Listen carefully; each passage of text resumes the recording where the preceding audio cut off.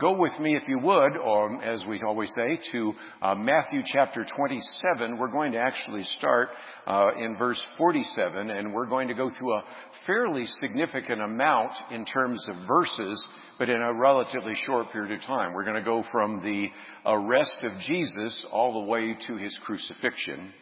Obviously, we'll leave the resurrection for next week. And even though this covers quite a number of verses, it really leaves a lot out. And part of that is due to the fact that Matthew is, as we said before, a tax collector. He tends to give you just sort of the salient points. Some of you old enough might remember the old phrase, "just the facts, ma'am," which has actually been attributed to Joe Friday, Sergeant Joe Friday. Turns out he never actually said those words exactly, but nevertheless, there is just the facts, ma'am. And as we go through this today, you're going to notice a couple of things, and that is we learn other aspects of what we're covering by reading the other Gospels, especially the Gospel of John. So I'm going to try to fill in some gaps. This is familiar territory. Anybody who's ever seen the life of Jesus on film, the Passion of the Christ, this is all kind of straightforward. And it was fortunate this week that while I was doing interviews, one of the interviews I was doing was on this book, Jesus on Trial. I said, how fortuitous, because this is all about basically Matthew 26 and 27. So I actually will pull a little bit of that at the end just so that we can maybe learn a little bit more. And I recommend this book because you may have a friend or a coworker, maybe even a family member who's got a legal background and they're really kind of skeptical about the gospel. This is actually a series of messages given by James Montgomery Boyce, no longer alive, and Philip Ryken, who is the president of Wheaton College. And these were actual sermons that were given at the time at 10th Presbyterian Church in sort of an evangelistic way. And so if you're looking for a book to hand to a lawyer, get them thinking about the gospel and looking at all the legal problems with the trial of Jesus, which we'll get in today, I think you'll find that helpful as well. One last note, and I know Fred will say it later, after we're done here, there's going to be a funeral in here, so they want us to clear out pretty quickly. It's hard to get us to clear out, but I think today we'll try to see if we can do it a little faster. So with that, I'm going to keep things moving and turn with me to Matthew 26, and we're going to look again at something that we have seen before. And that is, while he was speaking, Judas came, one of the 12, and with him a great crowd with swords and clubs, with the chief priests and the elders of the people. And of course, the indication here is I'm going to betray Jesus, and he is the person I will kiss. And so we see here that even though we know that Judas was going to betray him, nevertheless, it's still pretty jarring to read this, or if you've ever seen it on film, it's still just hard to believe somebody has traveled with him for 3 years and then turns his back on him as well, armed with individuals, which, as you notice, Jesus said this is not necessary because you're not like you're coming against a robber with swords and clubs. I sat in the temple teaching, you did not seize me. And in some respects, the arrest is typical in terms of what was sometimes done to try to remove troublemakers or social revolutionaries. But he again points out, you could have arrested me at any point, but they were fearful of how the crowds would have reacted. The crowd was probably not a Roman guard. The best evidence is it was the temple guard that was actually put together by the chief priest. He also accuses them of cowardice. Of course, as I just mentioned a minute ago, a kiss, that was a signal. You might say, why is that? Well, it's the classic illustration of betrayal, but also let's recognize it was dark. If you've ever been to where the Garden of Gethsemane is, you recognize they're coming down into the Kidron Valley. Matter of fact, it's quite possible that Jesus sitting there could have even seen the lit torches as they're coming down, see that they were coming. And so as a result, it's still probably pretty dark there unless it was a moonlit night. So to make sure they get the right person, of course, the kiss demonstrates indeed that they were able to arrest the right person. We have, of course, the classic confrontation. Here, again, very typical of Matthew, he talks about the fact that here there was a disciple who stretched out his hand and drew his sword and struck the servant of the high priest. We actually don't see who that was in Matthew, but we read elsewhere, of course, no, it was Peter. And so again, that is the issue of what was taking place there as well. And he is trying to prevent that. And this Jewish proverb, of course, those who live by the sword die by the sword, is one of those ideas as well. And then we, of course, see that Jesus is explaining, do you not think that I cannot appeal to my Father, and that he will once again send me more than 12 legions of angels? But how then should the scriptures be fulfilled that it must be so?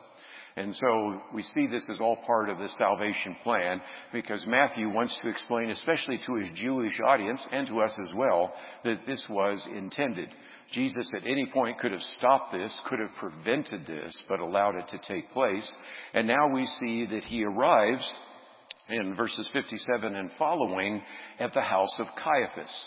Now, if you've ever actually been to Israel and on a tour and gone to the home of Caiaphas, you recognize they had to march him a pretty good distance. There's some evidence that he may have even been put into a pit. Jesus might have been put into a pit. But here's what's so intriguing about all of this. He arrives, this is at the dead of night, and guess what? There's 71 of the judges of the Sanhedrin that are there. All happened by chance, right? No, not exactly. And so, of course, these are good examples all the way through this of some of the laws that were broken. I'm going to read a little bit more about this from this book, which again is just fascinating, because what they do in each one of the chapters is a quote from Blackstone's commentary or the current laws in the state of Pennsylvania, since this was done at 10th Presbyterian Church in Philadelphia. And so really kind of takes a look from even a modern perspective about the number of various laws and principles that were violated in terms of the trial of Jesus. But here, even the Sanhedrin themselves broke their own laws. First of all, a capital trial had to be in daytime. That was not the case.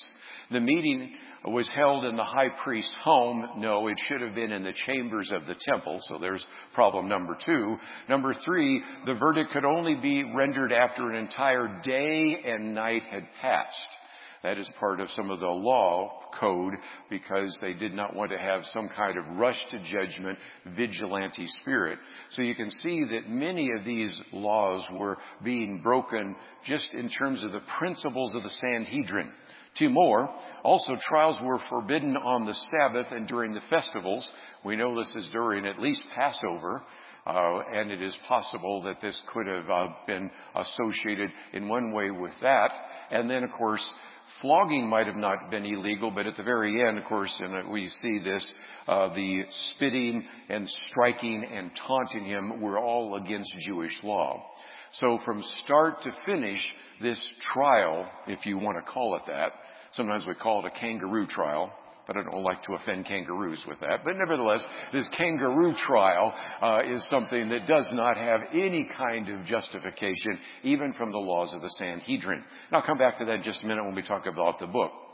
Now, the reason that this is described in some detail by Matthew is, again, he recognizes he, of course, is writing primarily to a Jewish audience.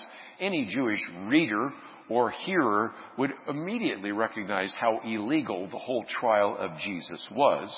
And so what they're trying to show, if nothing else, is just how corrupt the religious leadership was at the time. And you can see, of course, as I point on the screen here, the priestly aristocracy's in a hurry. They recognize we've got to get this done quickly before the followers of Jesus might mount some kind of response.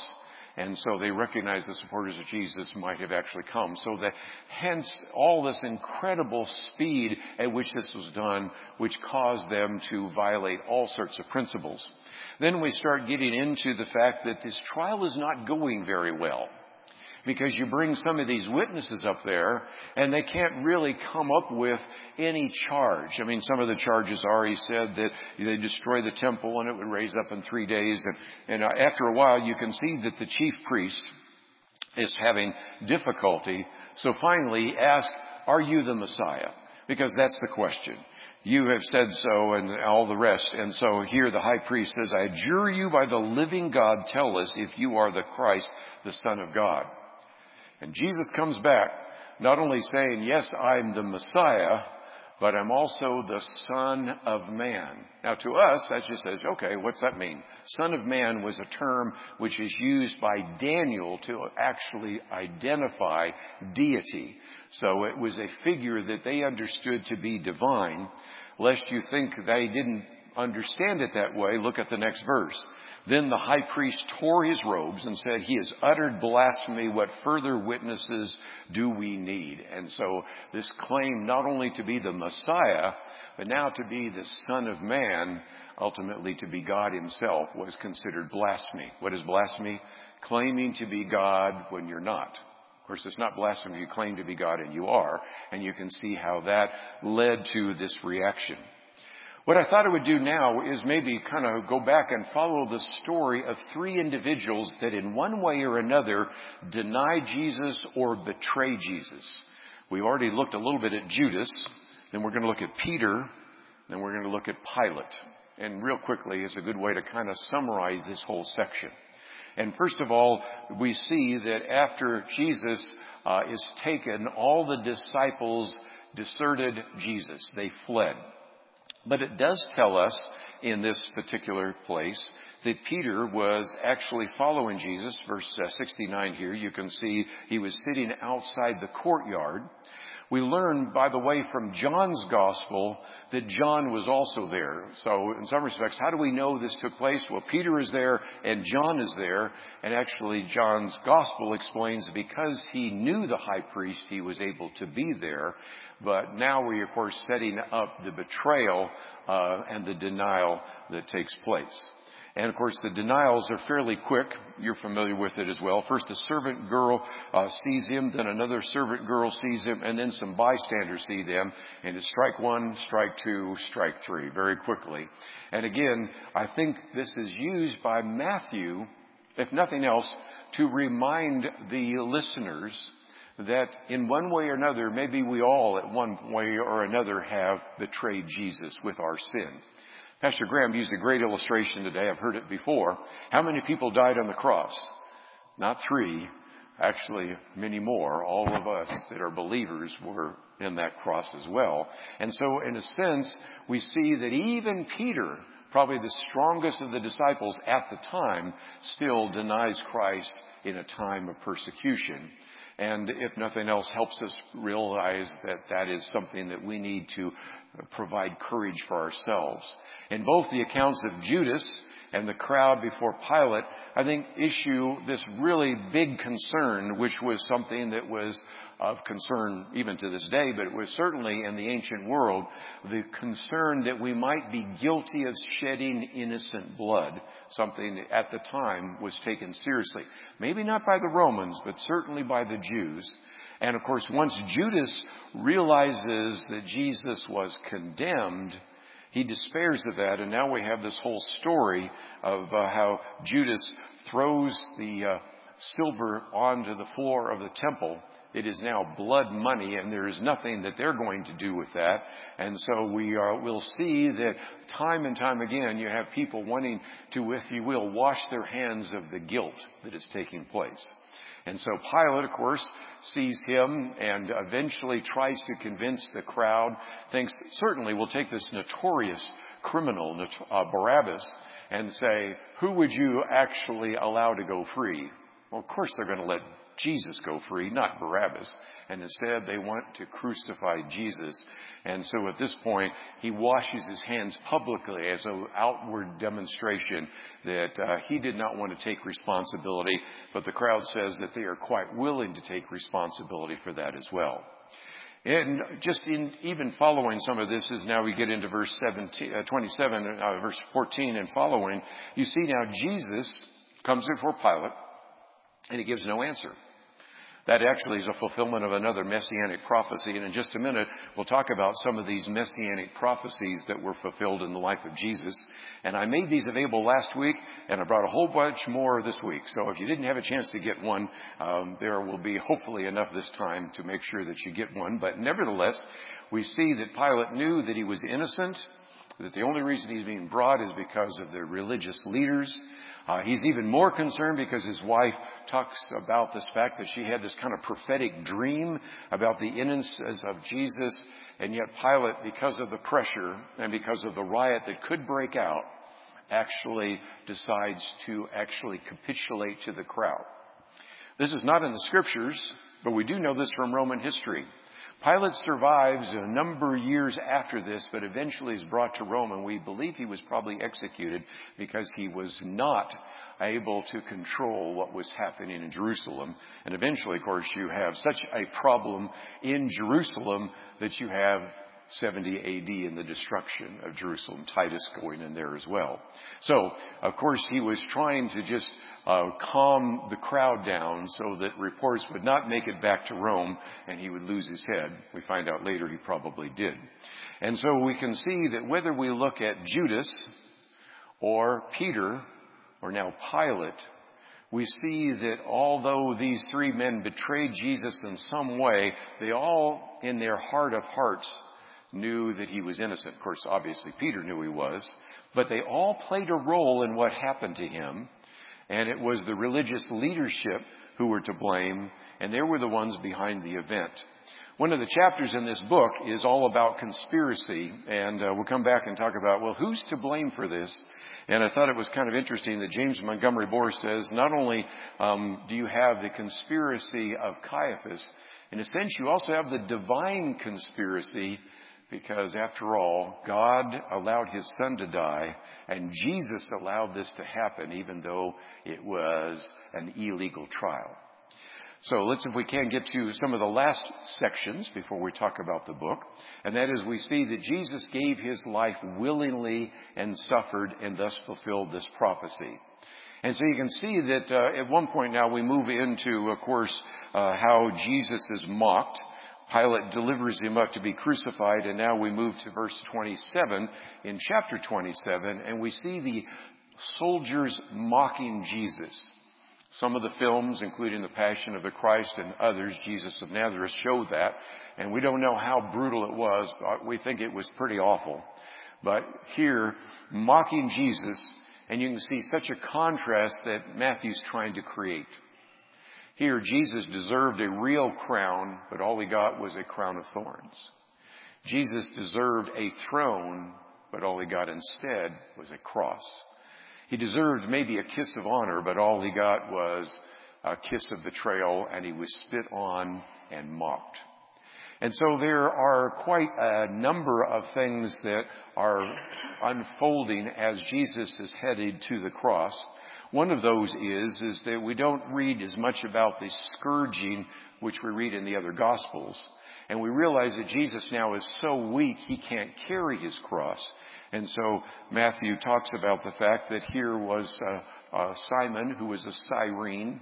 That would be kind of where today, present day Libya is, who actually is forced to carry his cross. This was something that was done sometimes where a Roman soldier could compel a non-Roman citizen to do anything, maybe even carry a pack. That's where Jesus says, if the Roman soldier compels you to go 1 mile, go a second mile. And so this is kind of the idea there. But the fact is that just when they're looking around for someone to carry a cross, none of the disciples are there to carry the cross of Jesus. I thought that was kind of an interesting insight that somebody had in one of their commentaries. They had abandoned him now. They had, in some cases, denied him or betrayed him. And so here, a separate individual, Simon of Cyrene, who shows up later, according to church tradition, as a believer. So it's an interesting little footnote there as well, carries his cross. And so that brings us into some of these messianic prophecies. And there are a lot that are actually now fulfilled in chapter 27. The first is that we see in Psalm 22 that the soldiers cast lots for his clothes. We also see that it says in Psalm 69 that they gave him sour wine to drink. That would be to alleviate some of the pain. Psalm 34 says that none of his bones were broken. Then you have Psalm 22 again. They looked on the one whom they pierced. I used that last week when we talked about Zechariah 12. A little bit later we see that, of course, as we mentioned last week, in Zechariah 11, he was sold for 30 pieces of silver. Isaiah 53, a very familiar passage. He was oppressed, did not open his mouth. Psalm 22, once again, they mocked him. Isaiah 50, they spat on him and shamed him. Here's a couple more. His body was scourged, Isaiah 52. He was brought like a lamb to the slaughter, Isaiah 53. He was counted among sinners, one on each side, Isaiah 53, and his hands and feet were pierced. A lot of those go back to Psalm 22. If you open up Psalm 22, what is the opening words in Psalm 22? My God, why hast thou forsaken me? And when Jesus says that from the cross, it's almost as if he's saying these prophecies that you see in Psalm 22 now apply to him. They ask why God didn't deliver him. Psalm 53 prayed that those who killed him and committed his spirit into God's hands. Psalm 31. Quite a lot of messianic prophecies. And again, as I've said, some of this is very useful if you're talking to maybe a Jewish person, because these were known to be messianic prophecies. These were known to be indications of how you would identify a Messiah, and including one that I include here about the timeline from Daniel, that I think are very powerful arguments for the fact that indeed we have Jesus saying, I am indeed the Messiah, and we have all these prophecies written down in the Old Testament literally fulfilled in one person, Jesus Christ. Now we see that the mocking continues at the cross. In addition to that, the soldiers are walking by. We have the chief priests. We have the scribes, the elders. They're all making all sorts of derisive comments. And of course, Jesus, I had already explained that he could have come down from the cross. He could have saved himself, but he did not. And finally, he told his disciples at his arrest that God could have saved him. We looked at that just a minute ago, that he is the Son of God. Could have come down from the cross, but he chose not to do so, ultimately because of his great love for us. The Passion is something that certainly certain religious denominations have focused on, and certainly we don't want to ignore that. But I'm looking forward to next week to getting Jesus out of the grave and in life and the resurrection. As I said before, his last cry on the cross, Psalm 22, verse 1, crying out in despair, being forsaken by God. And then, of course, all sorts of debate. You can have a great debate in a seminary about what that meant. But I think at least we could all agree that at this moment, maybe the sins of the world were placed upon Jesus. And the Father, the Son, and the Holy Spirit, who had never truly been separated, maybe geographically, but never spiritually separated, for that moment were, and indeed took on the sins of the world, and as a result, the separation of being forsaken by God the Father. Powerful. And again, I put down 2 Corinthians 5, verse 21. The Apostle Paul talks about that in 2 Corinthians 5 and the significance of that. Of course, we also see that as Pastor Graham has been taking us through the Gospel of Romans as well. Then you have a number of miracles that begin to unfold dramatically. 3 hours of darkness in the middle of the day. And certainly that, some people have suggests the 3 days of plague preceding the sacrifice of the first Passover lamb. Of course, he's now our Passover lamb. In the middle of the day, obviously supernatural. Then Matthew does point out something that would have been very significant to the Jewish people, and that is the curtain in the temple. This curtain was very thick. I've read one commentary where they said that even to tie horses on each end of the curtain could not have torn it apart. So it was something that could not be easily torn, and yet it is torn as well. It would have been impossible for somebody to have torn it.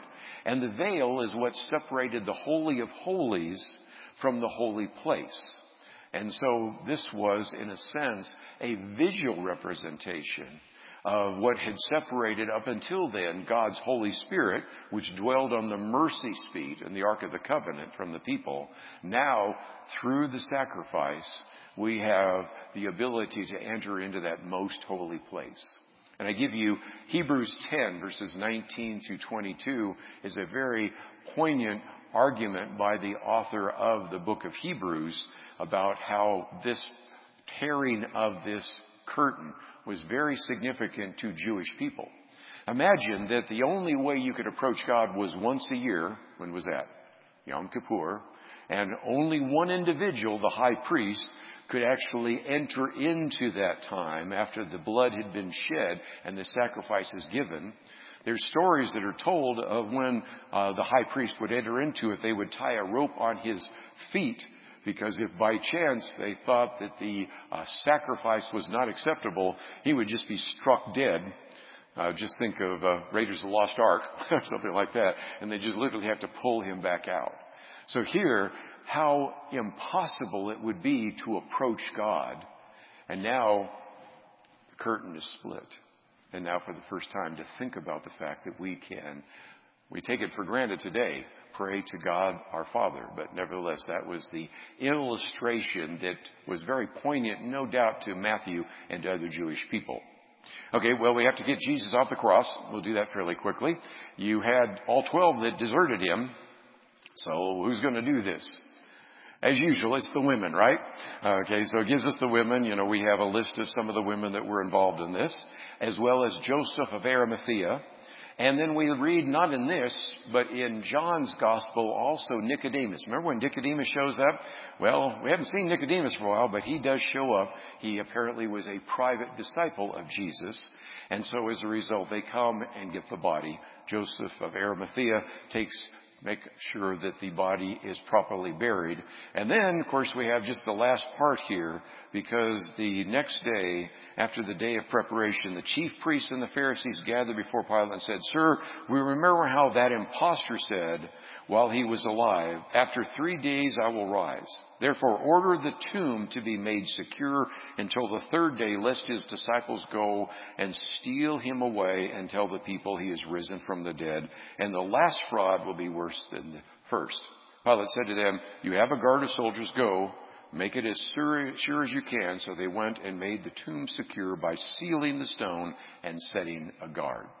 So again, they go, they make sure the body is there, they seal it with the stone that's rolled before it. There's a Roman seal placed there, and they set a guard. And in some respects, make sure that now we will enhance the miraculous nature of the resurrection. So I hope that gives you kind of a quick overview of some of the things that we see in Matthew 26 and 27. But I thought for just a minute, what I might do is take a little bit from this book, Jesus on Trial.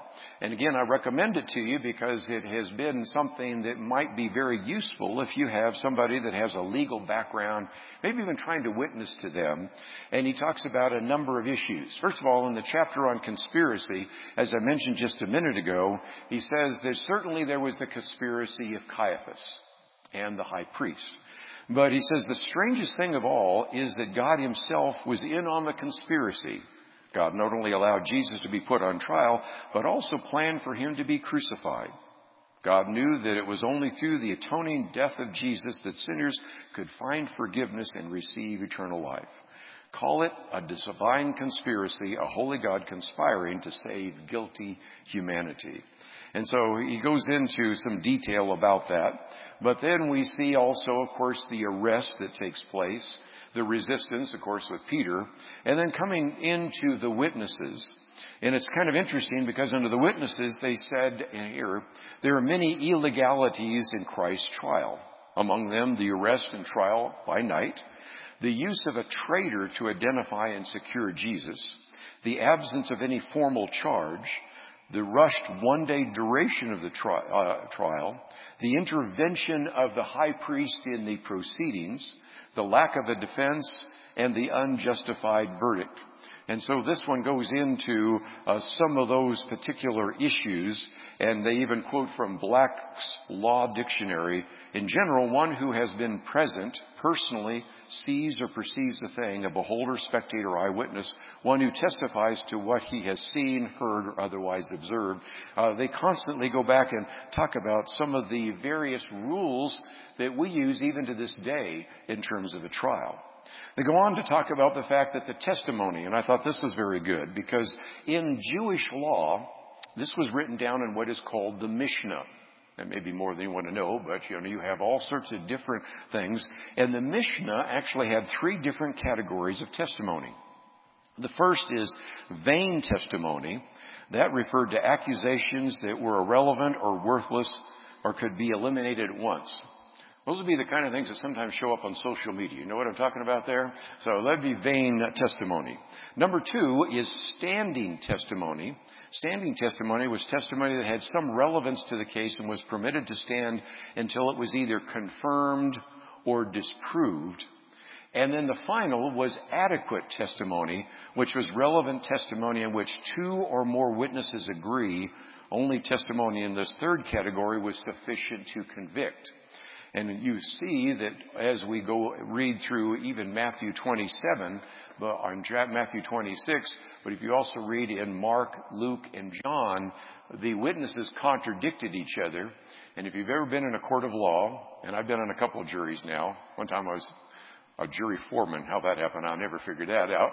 I've also been eliminated from a lot of jury pools as soon as I figure out who I am. But nevertheless, you recognize that when you get contrary information, you begin to have the conviction that somebody's wrong. Maybe both are not accurate.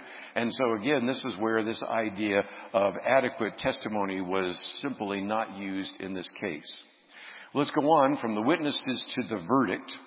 And again, as they point out, Jesus was actually put on trial not once but twice.